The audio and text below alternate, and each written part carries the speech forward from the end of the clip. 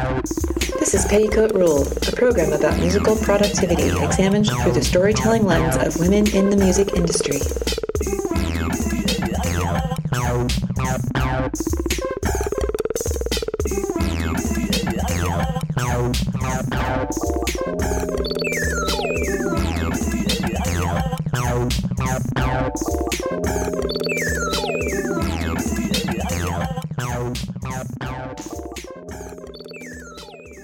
I'm your host, Erica Lang, and let me introduce producer Tara Molesworth. Hello. And our guest today is Addie Twig. Hey.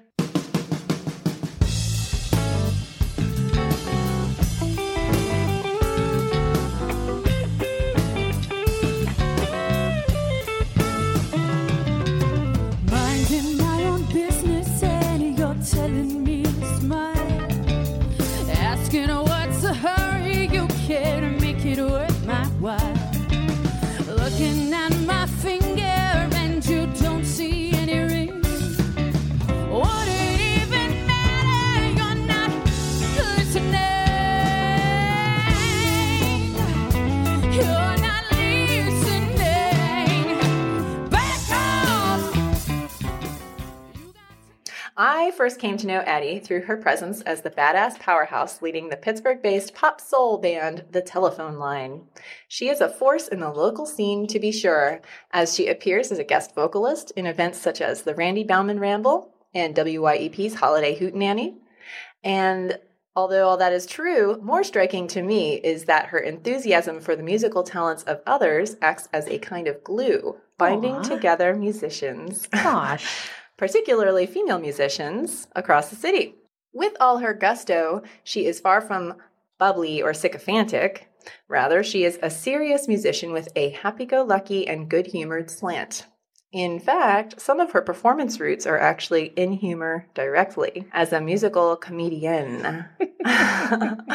Today, I hope to hear all about her journey of musicianship through comedy to a major local rock effort. And all I can say is that we are so pleased to have her on the podcast. She herself is no stranger to the podcast scene, as she runs a show of her own called Add It Up. And furthermore, while doing a little preparatory research for today's show, I discovered that she is an extremely experienced guest as well. Having been featured on more podcasts than I can count on two hands. Just so many. She's a really busy lady, and Busy lady. Busy lazy. she's a really busy lady. That is not wrong. I am busy and I'm lazy. I meant lady. She's a really busy lady, and we are thankful to have some time with her on our show today. So let's get yapping. You're so thorough in your research and also just you just said so many nice things about me all at once. I was over here like a little tear forming. I'm like, I'm the glue that holds the girls together. I'm girly glue. Don't you think you're girly glue? I hope to be, yeah. I'll tell you, I feel more connected to other females in the city through your enthusiasm. Oh, that's You know? like the nicest thing you've ever said to me. Aw. And you say a lot of nice shit to me. I hope I'll say even nicer, more nice things as we go on. That's incredible. I love that. Yeah, like I feel closer to Kiki, and I feel closer to the chick from Android. Yeah, Jocelyn Rent. Yeah. And the Rents and everything else that she does. So, yeah, it's just like all these different people who are around. And, I love that. You know. It makes me so happy. Yeah, it's really, I love it too. It's cool. That's kind of how I feel about Jen Janin Fisher from like Garter Shake. She just is so inspiring to me as a feminist and a musician and just like a great person who I really like. And it is super flattering to me to have someone say the things about me that I would say about her. So thank you. Oh, yeah, for sure. Well, it's part of this whole concept of supporting the people laterally so that we can all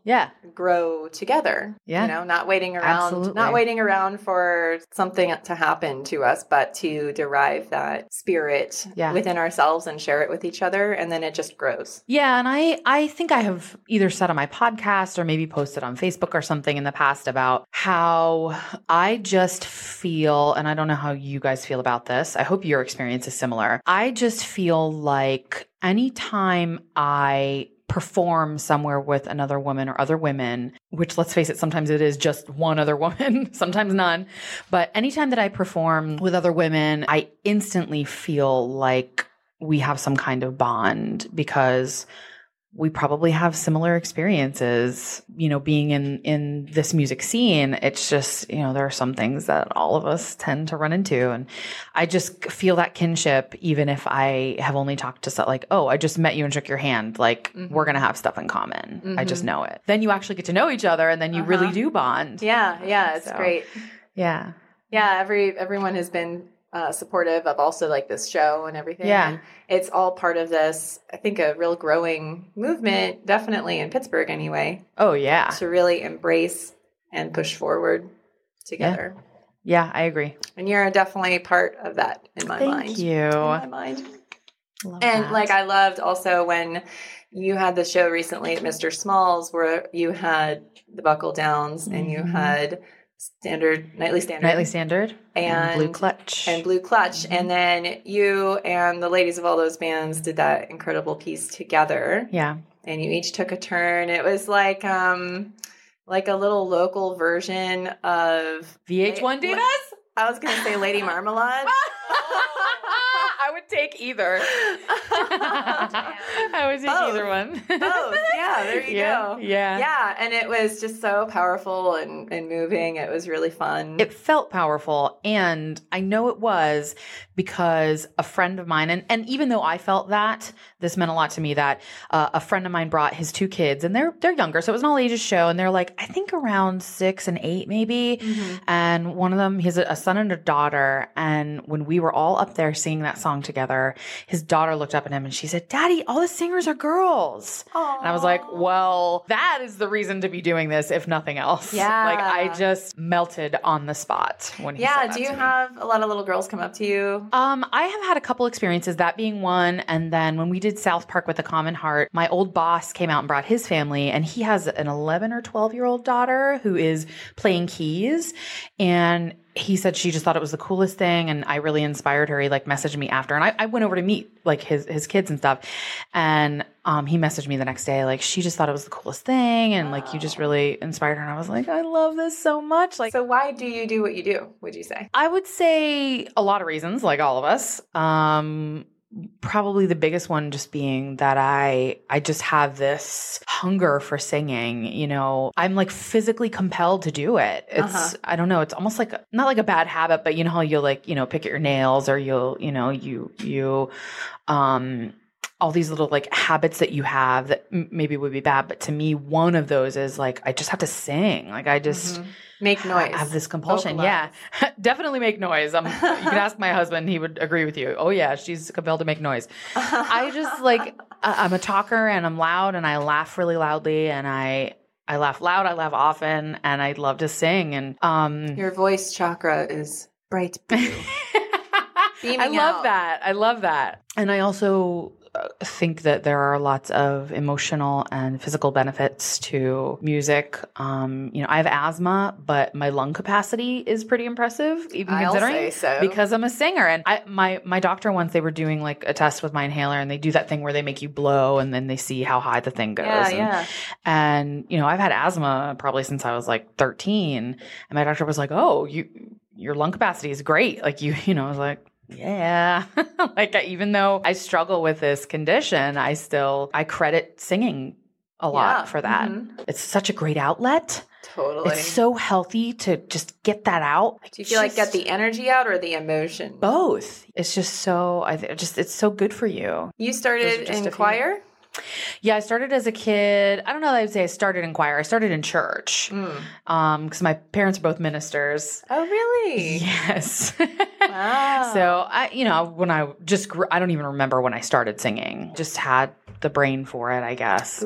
From there, because I had the sort of natural ability. My parents are both very musical. My mom sings and plays guitar. My dad sings and plays piano. My brother sings and plays trumpet. And we're a musical family. And it just was a natural thing for me to be like singing in church. And then I would join the choirs, and then I would sing in like middle school and high school choir. And then in high school, I got into the like select choir, the madrigal choir. And there were only, 16 of us or whatever. And then in college, I did a cappella, which like changed my life. It was such a fun phase of music for me. And yeah, why is that?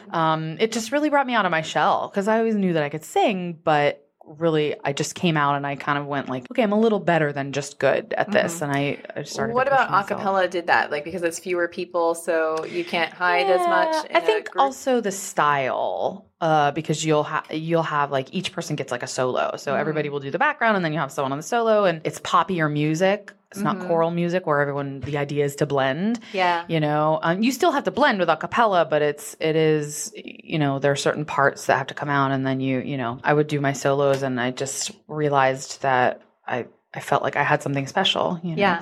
So you could be in front. Yeah. And I just really enjoyed it. I also feel like for myself, like some pull to be in the front. Like, I don't mind being backing vocal. I love doing it. And I love harmonies. Yep, I me too. love doing harmonies. Me so too. Pretty. Me too. But there's also something where like I just accidentally, naturally get big personality or something, and not want to be in the front, like look at me, but just, I don't know. The front thing. I don't know what you would call that, because I'm the same way too. Like, I love singing backup. Love it. I have a great time doing the rambles with Randy Bauman. I have a great time doing the hoot and doing backup box with like the house band. But I also crave the spotlight. I won't. That's another reason to add to my list of why I do this, because I love the spotlight. I love showing off that talent. I just do. It's just fun. I don't know what you would call that. I guess my ego. I don't know. Because for some people, it's definitely ego, yes. right? Like, you can see it walking in before you see the person, their ego comes in, and you're like, oh my God. So, but see, like, you're so positive, and this is what I was like sort of hearkening to in the intro about your enthusiasm. You're not like bubbly. You're like I am a little. It's okay. I don't mind. I would, but not in a ditzy way. Okay. Right? Well, that's fair. Yeah. Or in a fake way. Not in any. Yeah. I think that's the differentiation. Yeah. I don't want to be fake. Yeah. Like, you're just genuinely like feeling good up there, and it's infectious. And like, I think you're like more and more like that the more you are the spotlight person. Yeah. I mean, I think it comes out. Yeah. It draws it out being in the spotlight. Yeah. Yeah. And I guess, I have had people say that to me too. They're just like, I just love watching you. Like, regardless, anything about my voice or whatever, compliments people give you. But one of the things people tell me is that they like watching me, that I'm engaging. And yeah, like even when you're shaking a tambourine, honestly, I think you're a pretty good tambo shaker. Oh, thank you. I like to shake my tambourine. It's good. You looking at my tambourine, girl? I'm looking at it the whole time. And it's just like a good stage persona. I have had to work on that a little though, because there's sort of this dichotomy of like, yes, I'm confident, but I'm always kind of in my own head about whether or not I'm coming across as a diva or as cocky or as... Tara's objecting to something. What? A man would never feel that or question that. I know. We got to murder that. I know. But that's the thing. That's it is part of that. It's part of being a feminist and being aware of these things. That is why I sometimes end up in my own head about it. And I don't want to be that way. Because I'm glad that you said that, because I think a lot of the time, the way we think about this is like, hey, don't hold back just because you're a woman doesn't mean that you can't do these things that men do all the time. And I'm like, okay, but at the same time, maybe they just should stop doing it. Doesn't mean that I should start acting like them. Maybe they should start acting like us and be a little fucking humble sometimes. Yeah, considerate But like, you're not a diva. And so if people think you're a diva, they're not seeing the accurate thing you're actually putting out there. So that's kind of just their problem. Yeah. Yeah, I know, but I'm such a people pleaser. Yeah. I am too. I struggle with people's perception of me so much, and I just want to make everyone happy all the time. I get it from my mom and also just from being a woman, goddammit. And I know you feel it too, Erica. Like, I do. It's just, I'm tough. I'm an over-accommodator. Me too. But I am a little less like that on stage. I think that's why I liked doing when I did the Motley Crue tribute show and I got to like be Vince Neil. Getting to like do this whole like I was a man for a minute. Yeah. And I had a cod piece with studs all over it. And having, I don't know, something about that made me not give a fuck anymore. Like, it's kind of weird. Maybe this is another sadness about feeling myself as a female versus a male performer. But I didn't think about he is a cocky motherfucker. Yeah.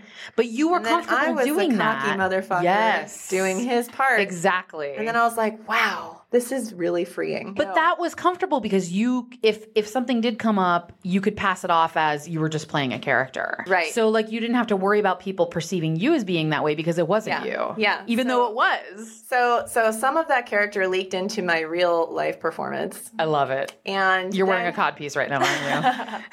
Do you remember the show? Working Reading Telephone Line. Oh, yeah, we did a show together at the BBC. Because I was telling Marty about that. Yeah. That you guys did some of your tunes. We did. Great. And I had this ponytail that night, and I was rocking some kind of onesie. You were wearing your leopard onesie, yeah. Yeah, and I was doing all these swirl my ponytail around. So good.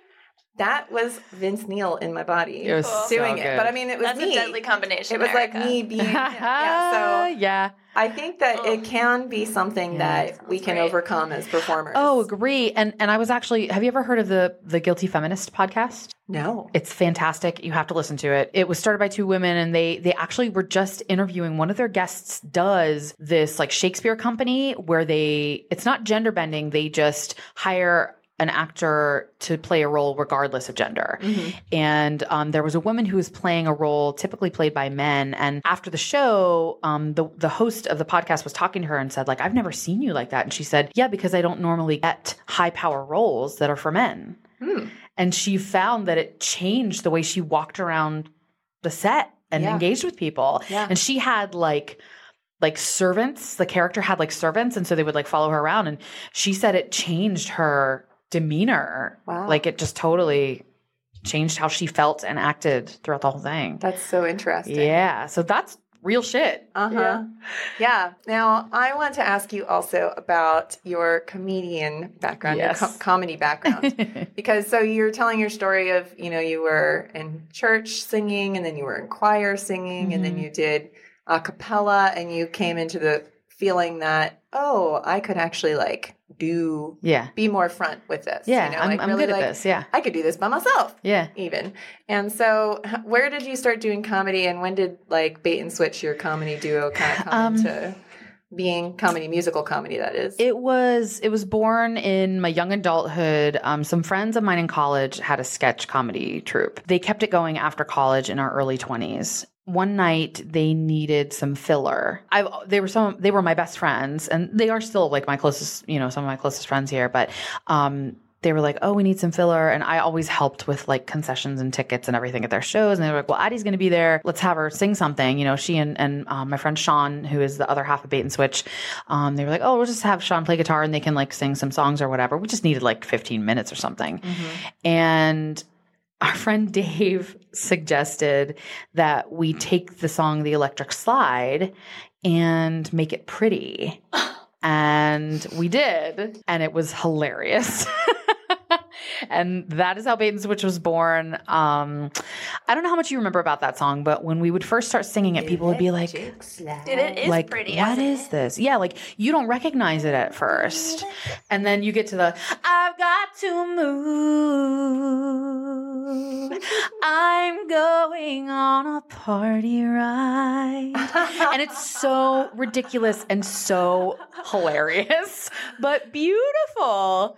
And then you're like, what am I listening to? Because you're so conflicted between how stupid this song is and how pretty what you're listening to is. And so we started doing, we gave ourselves a name and started performing at comedy shows. And that was 10 years ago plus. So, wow. Yeah. So we still occasionally, we did a show up here in the Funhouse a month or two ago with Ian Insect. Oh, fun. And it was really fun. Yeah. Cause we don't perform that often. He is married with a child now and like we don't get to see each other that often, but occasionally we will come out of hiding for a worthwhile gig. Sure. So is a lot of it then like songs that are like you're repurposing songs in new lights? Same lyrics. It's sort of like flipping Weird Al, where like we keep the lyrics, but we change the music. Change the genre. Yeah, we do like a bluegrass version of My Humps by the Black Eyed Peas, where we actually give it like a melody and it's sort of countrified. We also do mashups, which was like a newer thing because as we evolved, we kind of were like, okay, I think people get the joke of us now. So once they realize what the song is, like it's maybe not as funny and then they have to sit through the rest of the song.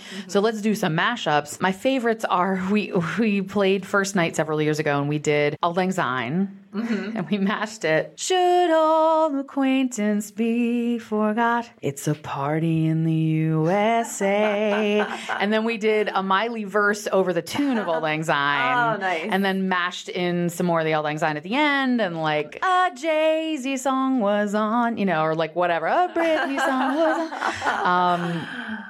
And people loved it. It's just silly. It's just so silly, but also you get to listen to music while you're like laughing along at it. And then we also do kind of what turned into like a sort of dark mashup of Kiss the Girl from The Little Mermaid, Sha-la-la-la-la-la, my oh my, with Last Kiss. To kiss the girl. Oh, where can my baby be? Which is about a car accident where the girl dies. Different emotions. And we mash that with Kiss the Girl because it's like, oh, what a shame. You'll never get to kiss her. And it's because she just died in a car accident. And it's really dark, but you can't help but laugh. Or it's so alternatively, ridiculous. you're suggesting he kiss a cadaver. Yes. And it's so absurd. But the songs fit together when you find the right ones. Yeah. They fit so well. It just comes right out of you. That's awesome. Yeah, so we have a good time doing that. So how did you make the transition from comedy music and doing music that is other people's into this more kind of serious music, meaning like you're writing the songs and you're and they're not about just funny things. They're about serious things that happen in your life. What made that transition possible? It was slow because Bait and Switch, we were around like 2006. The telephone line really only has been together like 4 years. So I did have I met some guy on I forget, Craigslist or something, and he played guitar for me for a while. But we just did covers. We weren't writing. And then my friend Lauren and I, who does my duo Camellia Road, we were college friends and had always played together. And then we started doing this Swan Day event, which they didn't do this past year, but they've been doing last 9 years before that in Pittsburgh every year. It's like an international support women artists now. And it's just like a show of all women artists, painters and theater and music and dance and fashion, anything you can think of that, any kind of art that women are doing. And so Lauren and I started writing together because all their content, they wanted to be original. So that really pushed me to write because it was like, I have to make something new for this and it has to be by a certain date and I have to be ready. And I'm a person with anxiety who goes, okay, well, that means if I'm going to have it ready by this date, then I need to have it polished by this date, and then I need to have it written by this date, and I need to have it conceived by this date, work backwards, which is what I do at work all the time with my projects. And so you're so on top of everything. It just really pushed me to actually seriously write. And it really was only 2 songs per year, but for the last 7 years, that's a nice little catalog of songs. And then I was started with a woman who I did a cappella actually in Pittsburgh, semi-pro, just a bunch of adults who just enjoy doing a cappella. And a woman who was in that group was in a band and asked me to come and sing with them. And I had never been in a band before. And this is probably almost 10 years ago, like 8 years ago or something, which makes me feel sick. That's gross. But she invited me to come and sing with them. And so I started singing with them.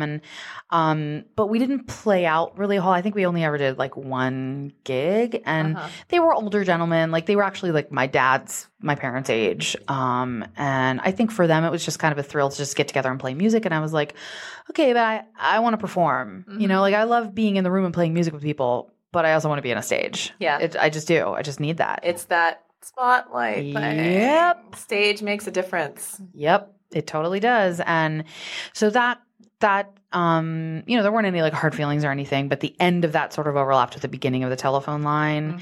And I had done some one-off writing in between there. Like I wrote a song there's a comedy troupe called Hustlebot, and they had done like a short film, and I wrote a song for that, like a pop song, and little one-offs here and there that I would write for. And so when the telephone line started, I still was very much a novice, and I wouldn't say I'm a beginner songwriter because that's not fair, but I am by no means like some like I'm not that prolific when it comes to singer-songwritery. I'm not like doubting my abilities, but Sure. Yeah. It's a long road. I don't know if anyone would ever feel like they're like even Tom Petty, who was such an amazing songwriter. Yeah. I don't know if he ever felt like he was like, you know, I mean, who knows? I guess he won't. Yeah, no, I mean, I'm like, I guess if you're Paul McCartney, maybe you do, but anybody local, I'm not sure would actually feel that way. But yeah, it's a craft that I'm still working on. And I do think that, you know, there are things that I've done to get a little better at it from like a pop writing standpoint. But when the telephone line started, you know, 4 years ago or whatever, I still was working on that. And I still am. Like I think we all are. So that's kind of how you were a little kid and you were doing all your church singing or whatever. Did you ever think you would be on a stage, you know, singing in front of lots of people, your original personal words? I mean, was that something I don't know if I ever really thought about it. I just wanted to sing. Yeah. You know, for a while it was choir singing that I loved, and I was happy doing that. For a while it was a cappella, and I was happy doing that. For a while it was singer-songwriter, and I was happy, or like, you know, acoustic like covers, and I was happy doing that. I'm the kind of person who I realized as an adult is pretty content doing what she loves for the most part. That doesn't mean I don't complain, because I do. My husband would tell you I complain all the time about just life in general.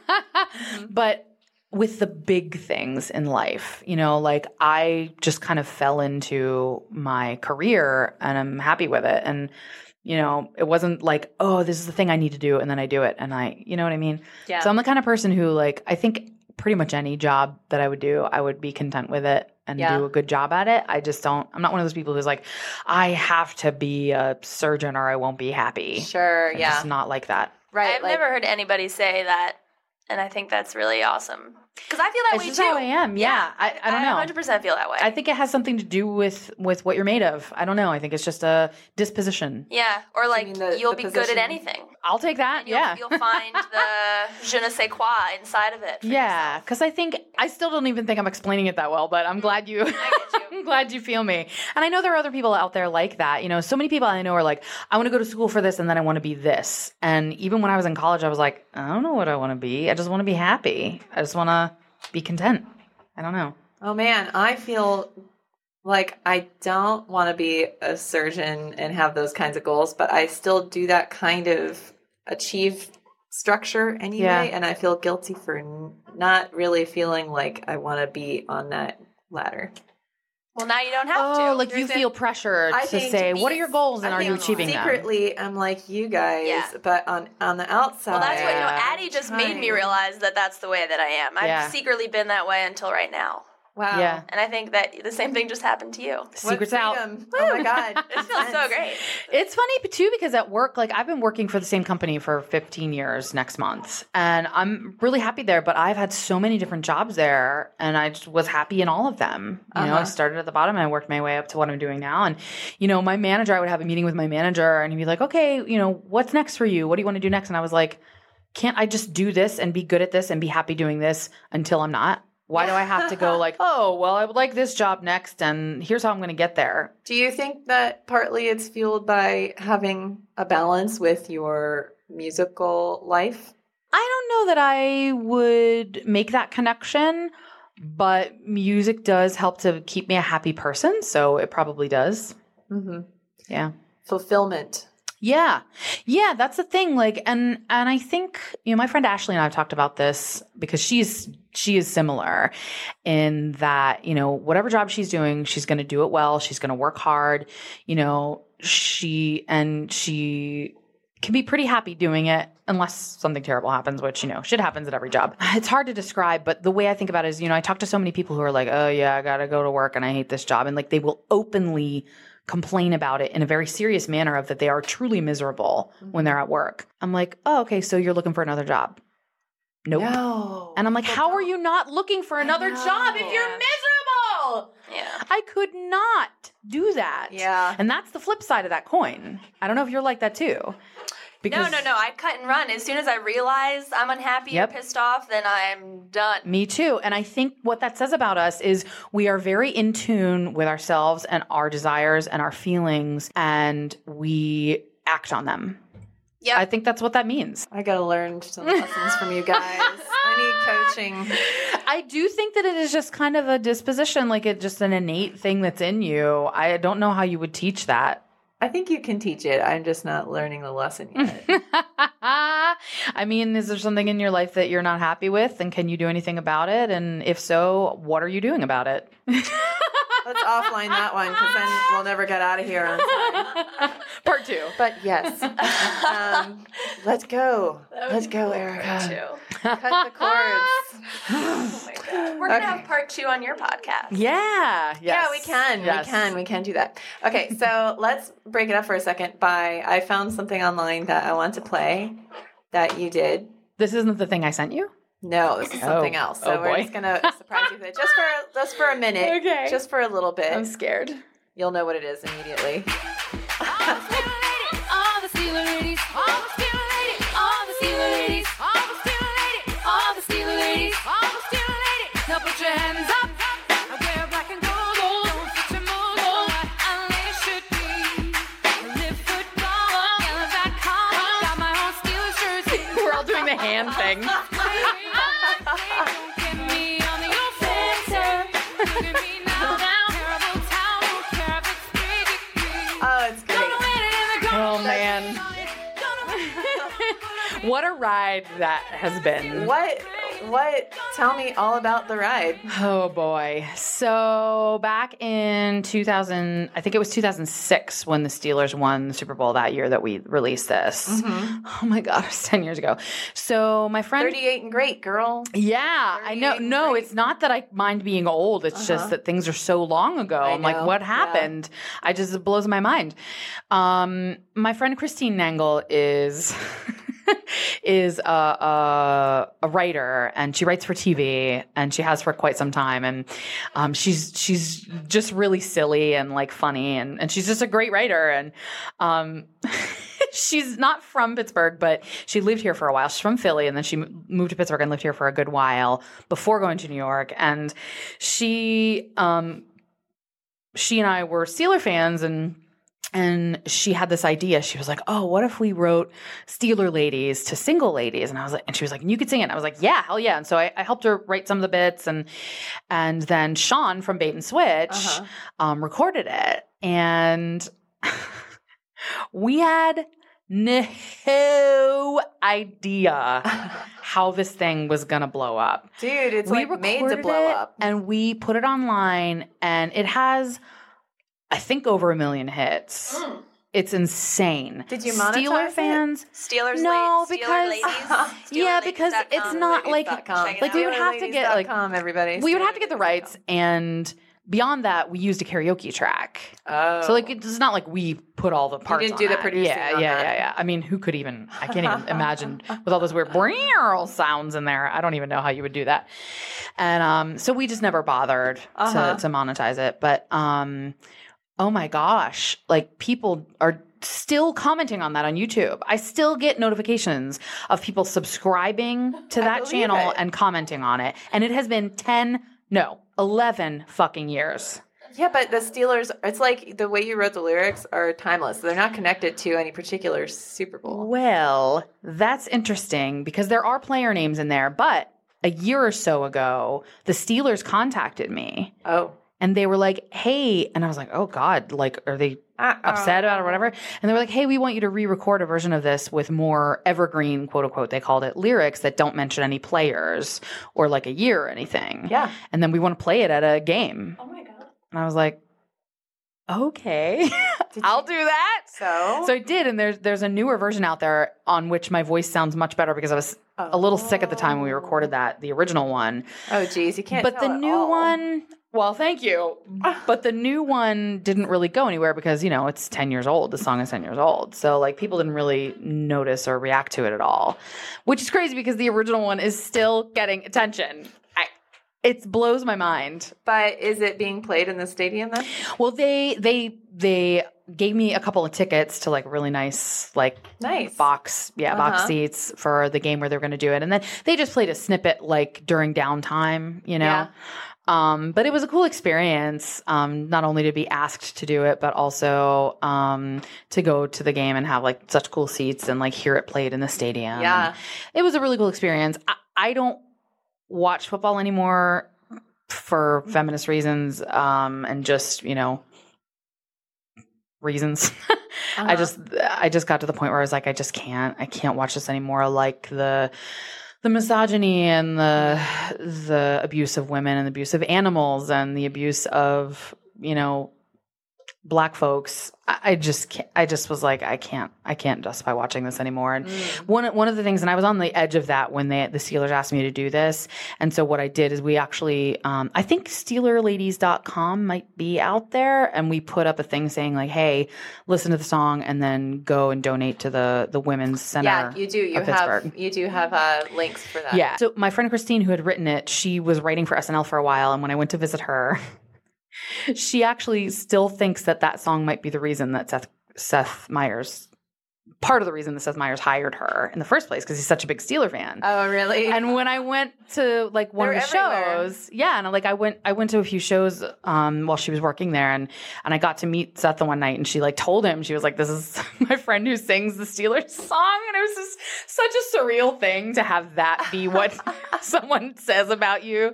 It was just very weird. But like people are such Steelers fanatics all around the world that if you do anything related to the Steelers, then people want to know that about you first. Yep. Or they tell your friend about that first. Or whatever.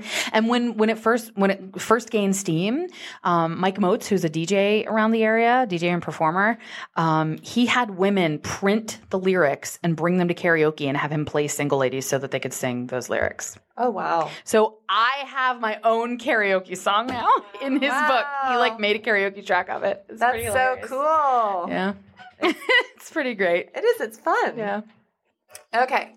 But in addition, one of the things I wanted to say is that I really like that you have a lady bass player. Yes, Lacey. Lacey. Lacey. She's so good. Yeah, she's great. Our band loves her. We're always like, oh yeah, and then Lacey on the bass. Yeah, she's awesome, and like she's a very quiet person just in general. Definitely. But she's very cool, and she's so fucking smart, and like this is, as far as I know, her first band. She's just learned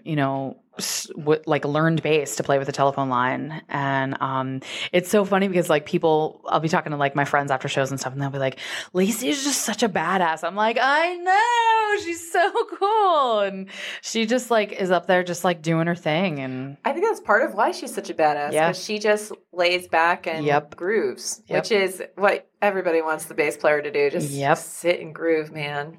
Sit and groove. Lay back and groove. Yeah, she's great. So humble. Yeah.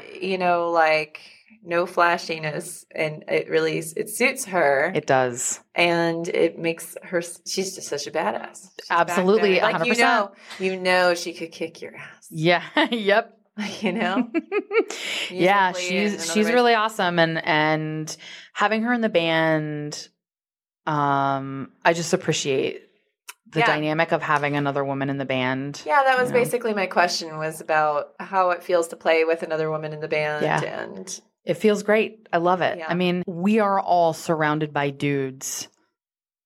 I mean, all day long, but especially in music. I mean, just surrounded. And to have that dynamic, to push back at least a little, because there are 2 of us and then 3 of the guys. It just makes a difference in the dynamic in the room and on stage. And actually playing with Cisco Kid last night, we played in the Funhouse. And Marty even said to me, because I asked him, I was like, how did you like find us, or, you know, because we didn't know each other before. And he had just messaged us and he said they liked our single, but then he also said, like, you know, we wanted to have not just a bunch of dudes on stage all night. And I just really appreciated that. I was like, yeah. And Lacey was there when he said it, and I looked at her and I was like, yeah, we appreciate that too. It's only 2 of us, you know, and we are both white chicks. So it's getting there. But I just really appreciate having her around. Because she is my sanity. Like, I do 99% of the booking and the social media. And Lacey, I know enough to update the website and do like some stuff under the hood, not a lot. But anytime I get stuck, I'm like, Lacey, help me. Like, because she's so good at all that stuff. And,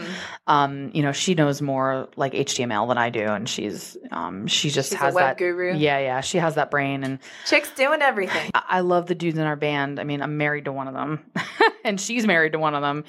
And the other one has been with like a high school friend of hers. And he's one of my best bros now. But I didn't like, know she was married to one of them too. The drummer. Yeah. She's married to the drummer, Brad.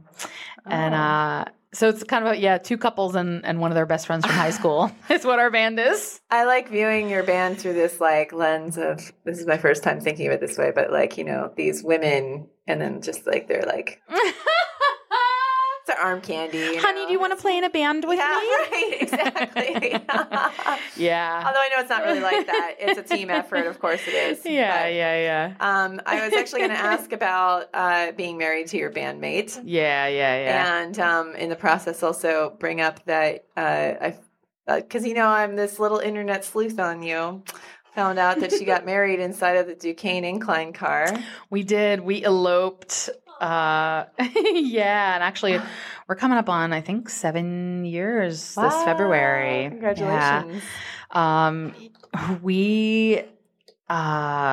He doesn't get offered health insurance through his work. And I do, because I work for the health insurance company. And we learned that if we became domestic partners, if we did like got it like notarized and all this jazz, that we could get him on my insurance. And we're like, oh, let's do it. Because we've been living together for ages. We're like, oh, let's do it. You know, whatever. Neither of us have been thinking about marriage. We just didn't, we didn't care. And because we were happy. And so we notarized this thing and then we did all the paperwork and I submitted it, and HR called me and they were like, I just want to make sure you know, like you did all the paperwork right and you're good. But I have to explain this to people because it's so hidden that people don't realize that with the domestic partnership, to have them on your coverage, there is this tax called the imputed tax. And I might be remembering this not totally right because it was a while ago. And it will cost you $250 per paycheck just to have him on the insurance, which you were then also paying for. Right. Exactly. I was like, what do you mean? So like it's a one-time charge? And she was like, no. This is going to be per paycheck for the duration of him being a domestic partner. So like $500 a month. Wow. Just to have him on it. Then you got your premium. Then you got your deductible. Then you got, and I was like, I don't, and it turned out that what she was describing, it was like that because it was essentially anti-gay legislation to discourage people from being domestic partners because they couldn't get married yet. Yeah. So like, it's not illegal, but it's fucking expensive. It's expensive. Yeah. And after I talked to her, she was very nice about it. She's very helpful. I'm sure she had to have that conversation a million times. And I just started sobbing at my desk, partly because it was so horrible and homophobic. Yeah, it's on its core basis. Yeah, and partly because I just wanted to get him on my health insurance. Like we were around 30 at the time. And I'm like, you got to take care of yourself. Like, and I was so upset, and we were talking, and he was like, well, do you want to get married? And I was like, oh, whatever. I mean, I was like, I mean, I hadn't really thought about it, but, and so we started talking about it, and we decided we would. And I said to him, and here's the thing, I'm a feminist, but I needed a proposal from him. I was like, honey, in these 2 weeks before we do this, I need you to propose to me. And the Guilty Feminist, that podcast I was telling you about, is great. I stole their bit because they start out every podcast saying, I'm a feminist, but...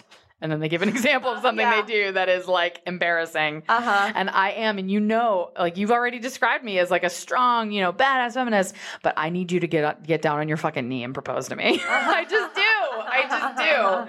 It's just the thing I needed. Did you get what you wanted? Yes, he proposed to me at Dell's over karaoke, which is what I had always wanted because I'm corny. He did our song, which is Happy Together by the Turtles. Aww. And at the end, he got down, and we were getting married like literally 2 days later. Like we already had the plans. Yeah. And he got down on one knee at the end and had this microphone in his hand. And he said, Addie Twig, will you marry me? Just real corny. And I was laughing and crying at the same time. And some guy at the bar turned around and was like, did he just ask her to marry him? Everybody was like, what? And of course I said yes. And like they brought us out a little bottle of champagne, and my friend Jody was there, and she was instantly sobbing because she didn't know. And she was like, don't you dare run off and get married somewhere, blah, blah, blah, like without us. And I was like, here's the thing. We're eloping Sunday. Like we already had it planned. Yeah. But it was still really, like I still cried, and it was still, and I actually, Mike Motes was the DJ, and he had the slip that it was written on, and he gave it to me to keep. So, yeah, and it was really nice. And the incline, we had planned it ahead of time, and they gave us a car all to ourselves. And we did what's called a Quaker oath. Yeah. Not a Quaker oat, a Quaker oath, which you don't have to have an officiant. PA is one of the few states that actually allows it. Yeah. And we just had my brother like sort of act as the officiant. We had 2 witnesses, and my friend Lauren came and took some photos for us. And it was surprisingly romantic for like a non-getaway business marriage. I did not detect that you were married for the first, I don't even know how many times that I saw you. Yeah. Well, and I don't wear my ring all the time. It's just not a thing that I do, which comes up in the song, actually. And I don't know. We're just so comfortable with each other. We've been together for 12 years. We've only been married for 7, but we've been together since 2005. Yeah. This song you wrote, you just alluded to that. The not wearing a ring is in the lyrics. Yes. And so this is a song about catcalling. It is. Catcalled. So tell me a little bit. Maybe less specifically catcalling, more just harassment. Yeah. Street harassment, bus harassment, whatever you want to. So as all women do, I have had several experiences in my life where men just come up to me and they want what they want, or just want to say stuff to me or whatever. And there was one day in particular where I took the bus. We take the bus to work. There's this guy on the bus. There's this older man. He's probably 70s-ish. He just stares at women. Not just me, stares at any woman who gets on that bus, especially young women, says hello and expects us to say hello back to him. And like this one day, I got on the bus and I went and I sat down toward the front, and it wasn't super full. Bus is moving along toward downtown. It gets closer to downtown, and a bunch of people get off, and now it's really empty. There's no one sitting next to me. He gets out of his seat and comes and sits in the seat right next to me on an empty bus. I've never spoken to this man. I try to ignore him when he stares or whatever's at me. And I was on a conference call for work, which made things worse because I was like, Jesus, can you not? Yeah. And I wasn't speaking on this call. I was just listening. Luckily, the moment he did it, my stop was coming up. So he sits down next to me, and I'm getting up, and I'm like, excuse me. And he stands up, and he's actually lucky that I was on the call, because if I wasn't, I probably would have whipped out my phone and started recording him and been like, what the fuck are you doing? So I'm like, excuse me. And he stands up, but he gets out of the way, just not enough for me to get by. And I'm like, no, excuse me. And I think he gets the idea. So he gets out of my way, and I get off the bus, and I was just fuming. I was so pissed. Like, who the fuck are you? And to a lot of people, this probably sounds pretty innocuous, but I assure you it was not. Like this man, I see him enough, and I see the way that he looks and talks. And I've seen him do this to another woman. I actually saw him one day go and sit with another woman, like a young woman, actually right before she was getting off, thank goodness, because I was ready to fight. I was just like, get me some brass knuckles. I'm going to take this motherfucker down. Like, I was so pissed that he's doing this to women. And we had band practice that night. and we started jamming. And I had this on my mind and I couldn't shake it. And I just started like, the chorus is back off. Like I just kind of scream sing it. And I started with that and it just kind of grew from there. And then I started thinking about all these other experiences that I've had. And that is what informed the lyrics. And I don't know if you're ready for me to actually like get into what some lyrics are. Yeah, get into it. So it starts off just saying, I'm minding my own business. You're telling me to smile. We've all been there. Oh, yeah. And asking what's the hurry? You can make it worth my while. And then the next line is looking at my finger and you don't see any ring. Would it even matter? You're not listening. And that comes from a day where I was walking downtown and I didn't happen to have my wedding ring on that day.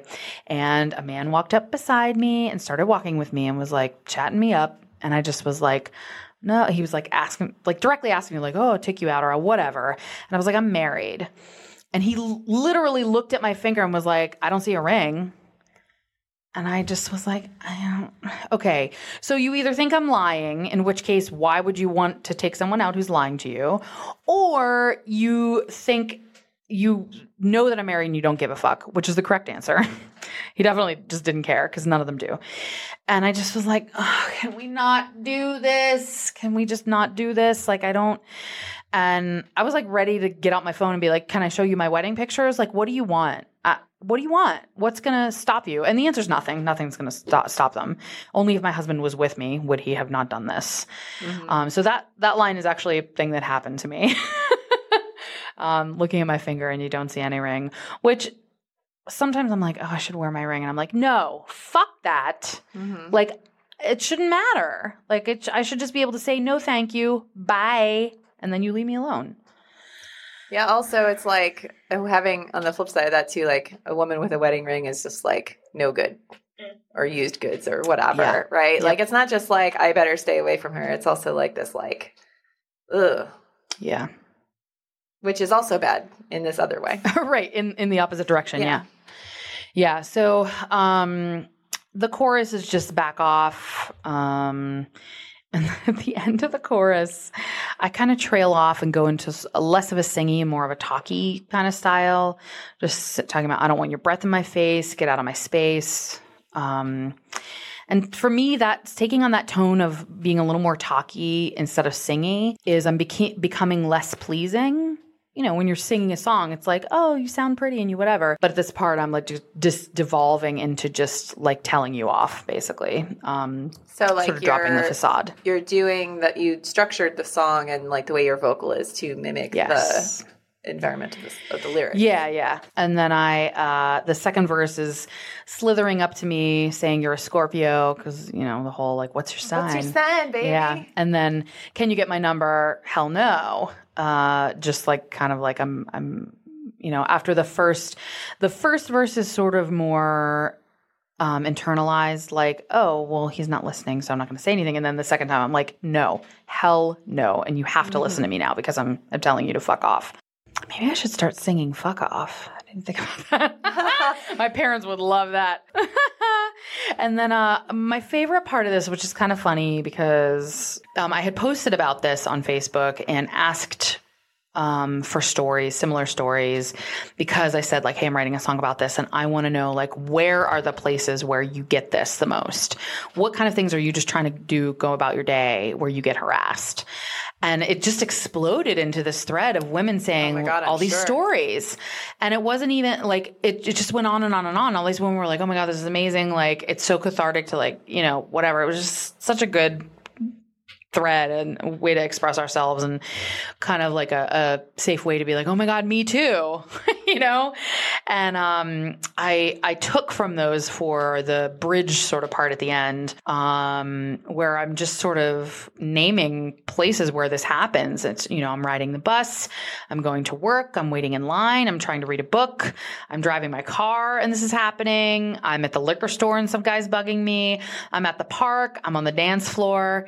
So I took from those stories some of the places where women are saying that they get harassed. And it is cathartic as hell to sing this. Yeah, I bet. And when we did it at Ladyfest this past year, the feeling just being in that room and knowing so many people in that room have had those experiences, it was just the fucking best feeling. Have you ever had the experience in real life of actually pushing back against an individual man? Like, have you ever? I have never had the wherewithal to respond aggressively. And I wish I did. And actually, my friend Laura recently told a story on Facebook where this guy was absolutely leering at her and making her uncomfortable and started saying things. And she went over next to him, took her arm and moved her arm across the table and sent a whole bunch of like cups and glasses and cans to the floor, just crashing down, and was like, how did that make you feel? And like walked away. And I was like, oh my God, you're my hero. And like somebody on the thread, there were men commenting like, I think you overreacted. And I was like, okay, but here's the thing.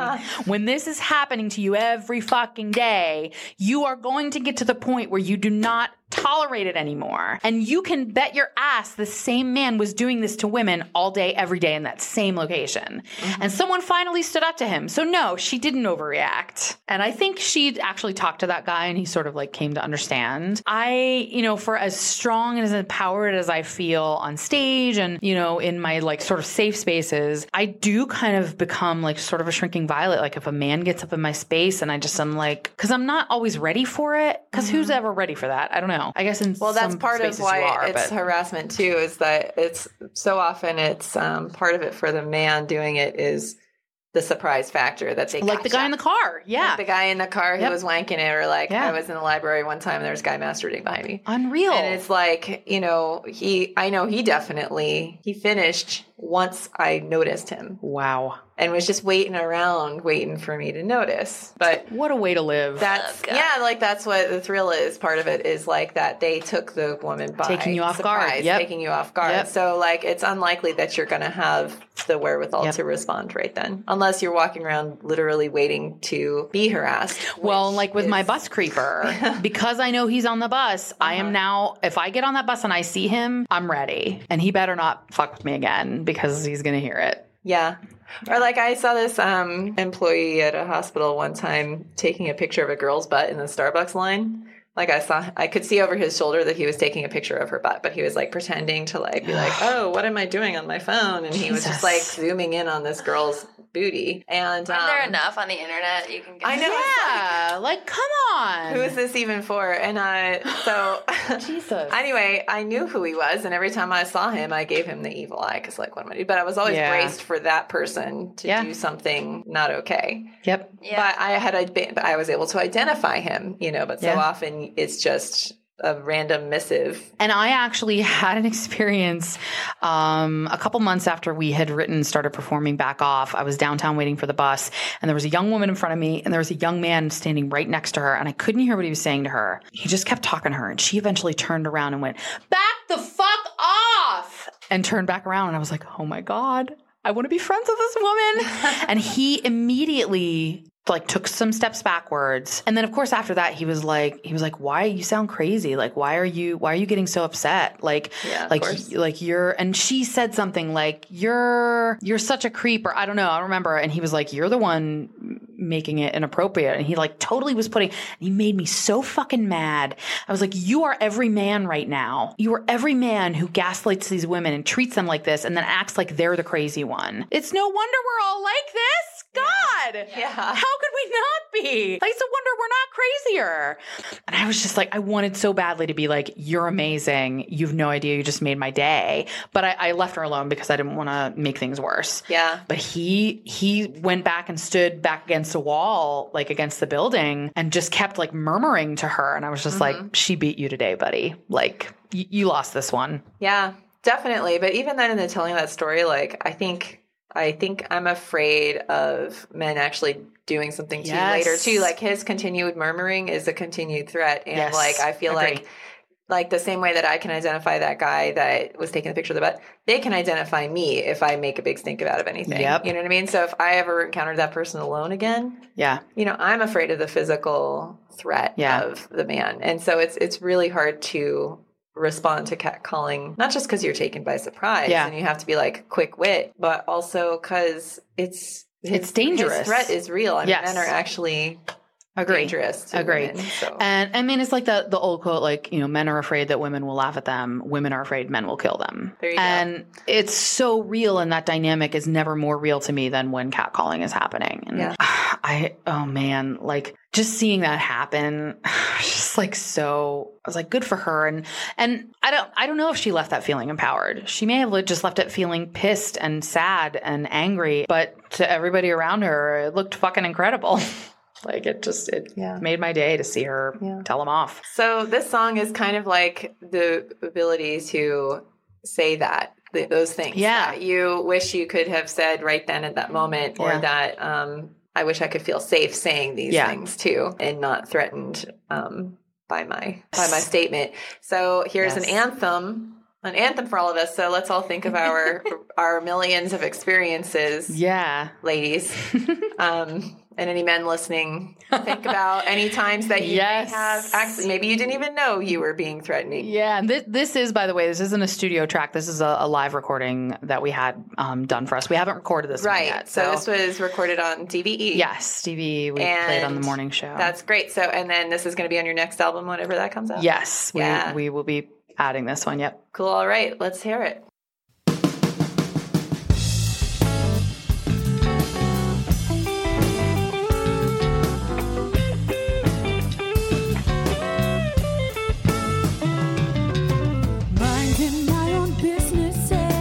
Telling me to smile, asking what's the hurry, you care to make it worth my while. Looking at my finger and you don't see any ring.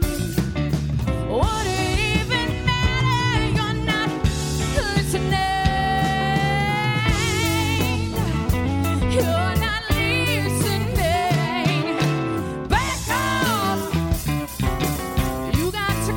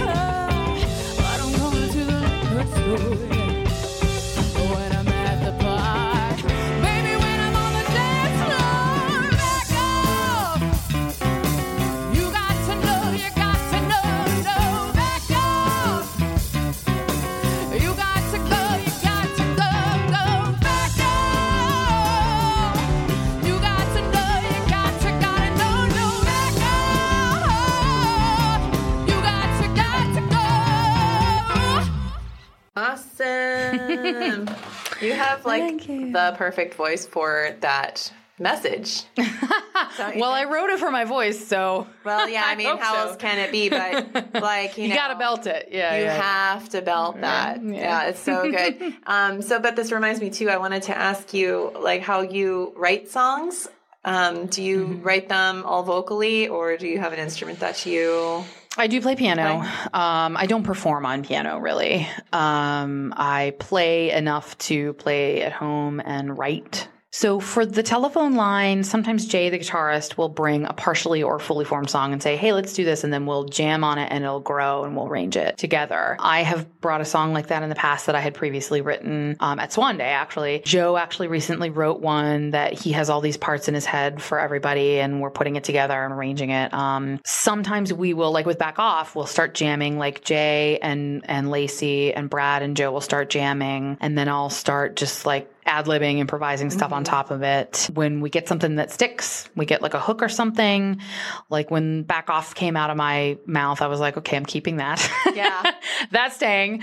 But sometimes you throw out stuff that you're like, okay, that's bad. I don't want to go that direction. Let's try a new direction or whatever. And typically it'll be like a melody will come to me and then I'll try to, what does that feel like to me and what words are kind of fitting with that? And with Back Off, I think it just came out. Sure. Because of the experience I had that day. It just came out of me.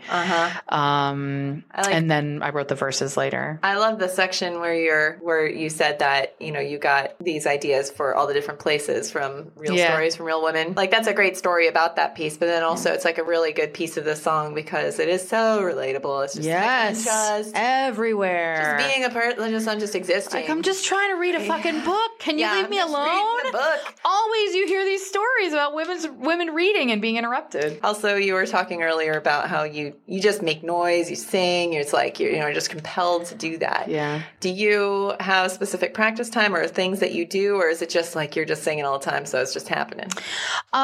You mean from a writing perspective?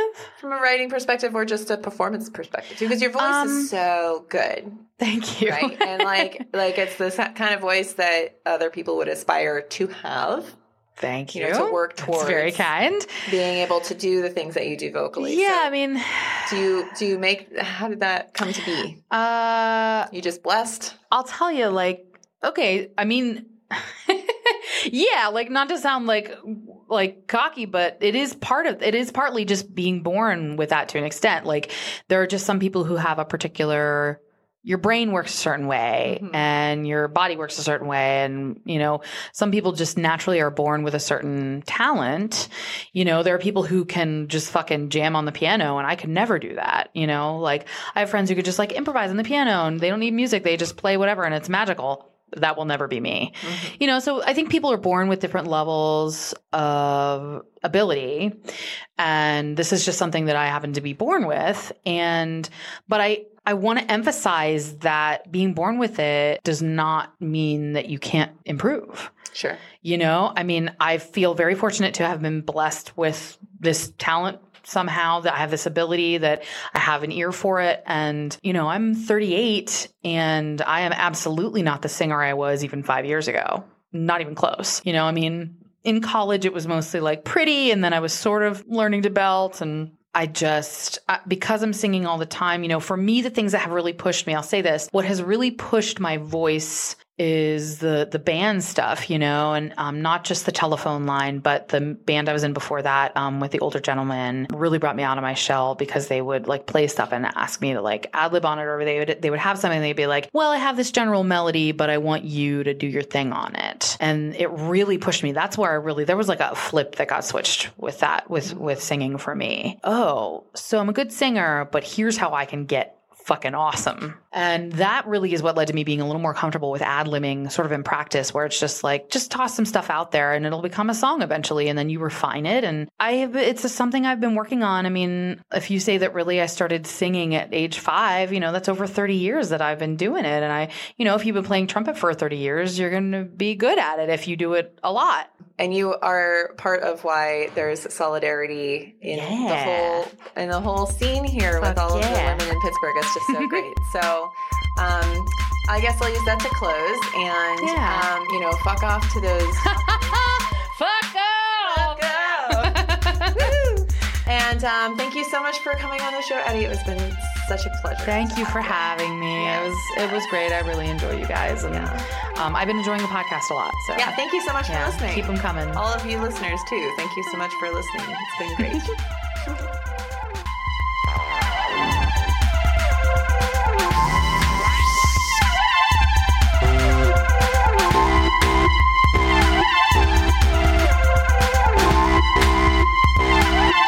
You've been listening to Petticoat Rule, Galvanizing Women and Musical Creativity. The views and opinions expressed during the show are solely those of persons appearing on the program and do not necessarily reflect the views and opinions of the producers. Subscribe and find more information and episodes at petticoatrule.net. Follow us on Facebook at Petticoat Rule and on Instagram and Twitter at Petticoat Rule FM.